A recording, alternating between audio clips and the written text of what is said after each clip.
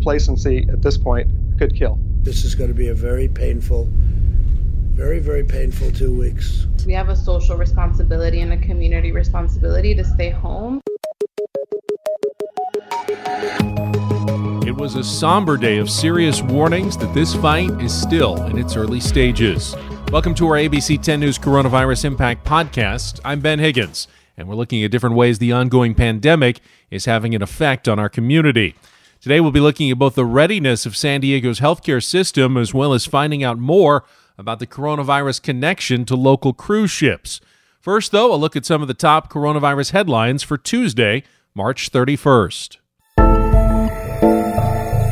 There are now 734 local cases of COVID-19. Today's numbers represent a jump of 131 cases from yesterday, the first time a single-day jump was larger than 100.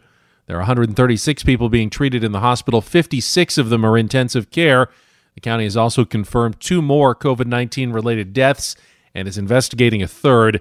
That brings the total confirmed deaths to 9. The U.S. today surpassed China's reported death toll across the country. More than 3,500 people have died of coronavirus-related complications, although some people have questioned the accuracy of the numbers coming out of China, saying the actual death toll may be higher. This afternoon, President Trump updated the nation on the fight against coronavirus, saying the next 2 weeks are going to be painful. I want every American to be prepared for the hard days that lie ahead. We're going to go through a very tough 2 weeks.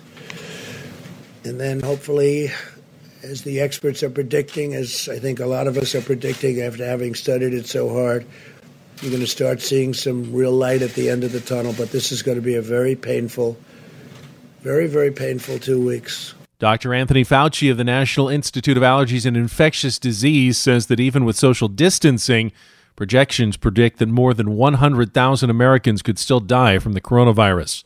That means healthcare systems will be stretched to their limits in the coming weeks, including those here in San Diego.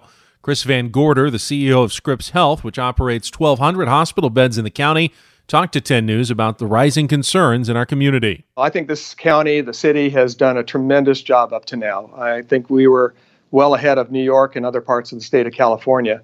But there are still unnecessary businesses that are open. I hate to say that because I worry about the economy as well.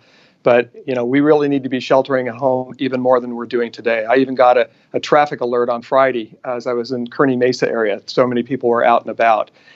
This is a highly infectious disease. If people are at home, they're going to be safe. If they're out in the public, they have a potential of getting infected. And if our projections come true like they are in New York, we could overwhelm the healthcare delivery system fairly easily if we do not follow the flattening of curve guidelines that have been set out. Van Gorder says preparations at Scripps to treat COVID patients are ongoing. Well, I think all of our healthcare systems are. At this point, we have stopped all of our elective procedures and our visits. So we've opened up an enormous amount of capacity. Normally, we would have in any particular day more than 800 patients, maybe 900 patients in our 1,200 beds. And right now, we have capacity for about 600 more patients. So we're about, just a little bit around 50% full. And we've just developed plans to actually go even 40% more than that if we needed to surge with additional patients. But with the shortage of personal protective equipment, PPE, ventilators that would be necessary in this type of situation, it wouldn't be that hard to overwhelm our healthcare delivery system. Again, we're preparing. The work that's being done, flattening the curve, is really, really important. I just want to make sure that people really are heeding that because, as I said, complacency at this point could kill. At least 2 people who work at Lindbergh Field have tested positive for coronavirus. One was a TSA screening officer who last worked at Checkpoint 6 in Terminal 2 on March 24th. That person is now on a 14-day quarantine. The other was an employee who worked for an undisclosed vendor at the airport. No other details are being given at this time. The captain of the USS Theodore Roosevelt says coronavirus is spreading quickly on the ship and some sailors may die. That's according to a new report by the San Francisco Chronicle. The paper received a letter written by the captain.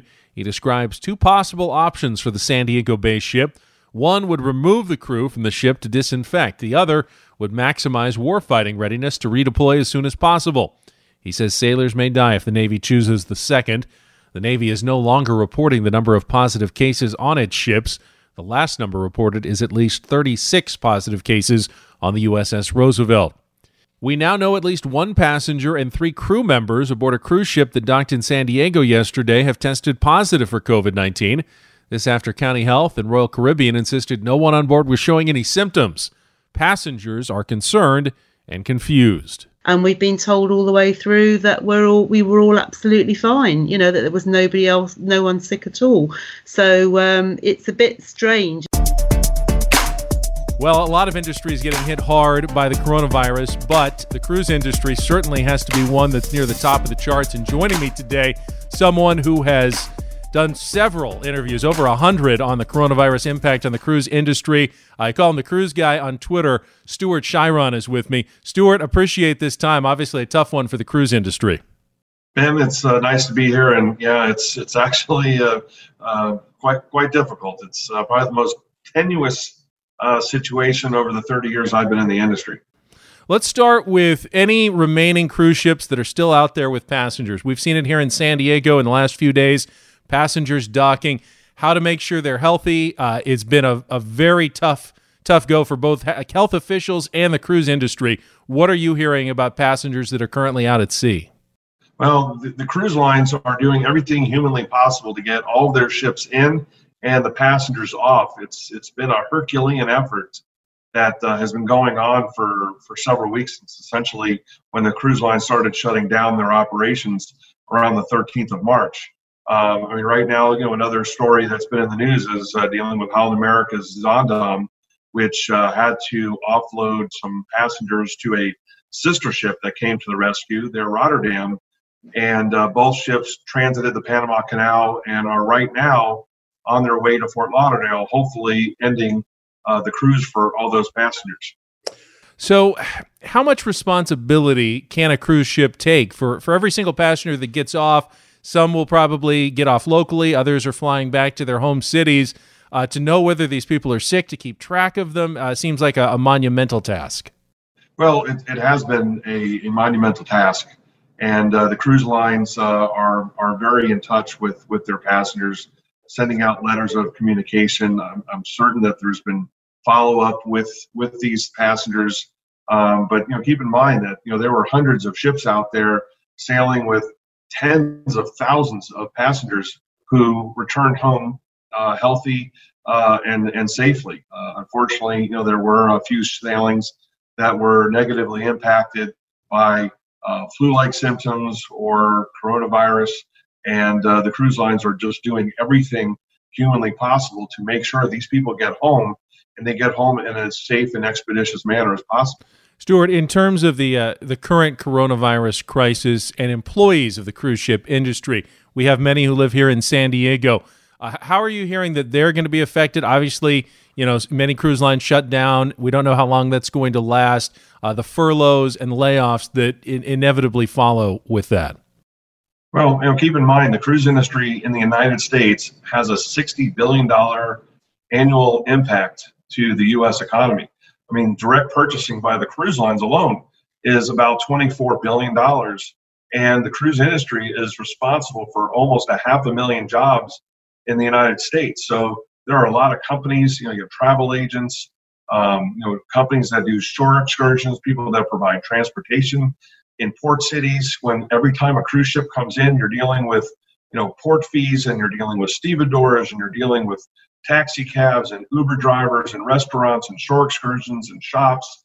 There's a lot of businesses that are associated with what the cruise lines are doing. And for port cities like San Diego, for example, it's about $1 to $1.5 million to the local economy every time a ship arrives.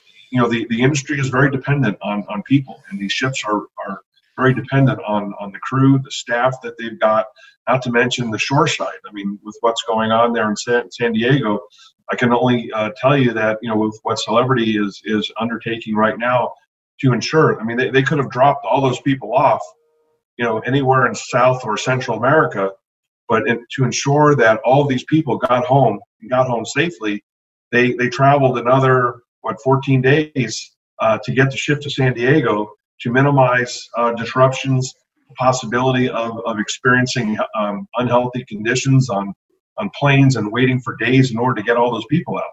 So bottom line, Stuart, when the bans are lifted, when the cruises go back out, what's going to take to get the industry healthy again? People say, hey, it's going to be a long time before anyone gets on a cruise ship again. I can tell you disagree with that. Are there going to be special offers? I mean, how are the cruise lines going to get people back on as quickly as possible? I could tell you there's a tremendous amount of pent-up demand.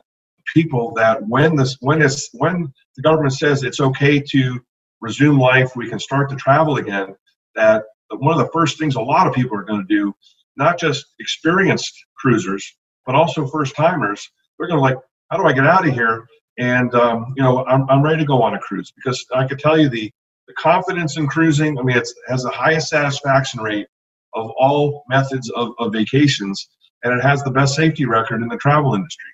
So it's different. This is not like a 9/11 situation where the people were afraid to travel. They were afraid to leave their homes.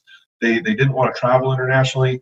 We're just dealing with an illness, and right now we're being told to stay at home. But we're all dealing with cabin fever. And we all want to get out. I mean, I'm going through withdrawal. I haven't been on an airplane in over a month. The one thing that people are not ready to give up is their vacations. They'll sacrifice other things. They'll sacrifice certain purchases. They may not go out as much, but people want their vacations. And I'm confident. Listen, if we could go on a cruise this weekend, I would go. Knowing everything that I do, I would have no problem getting on a ship this weekend.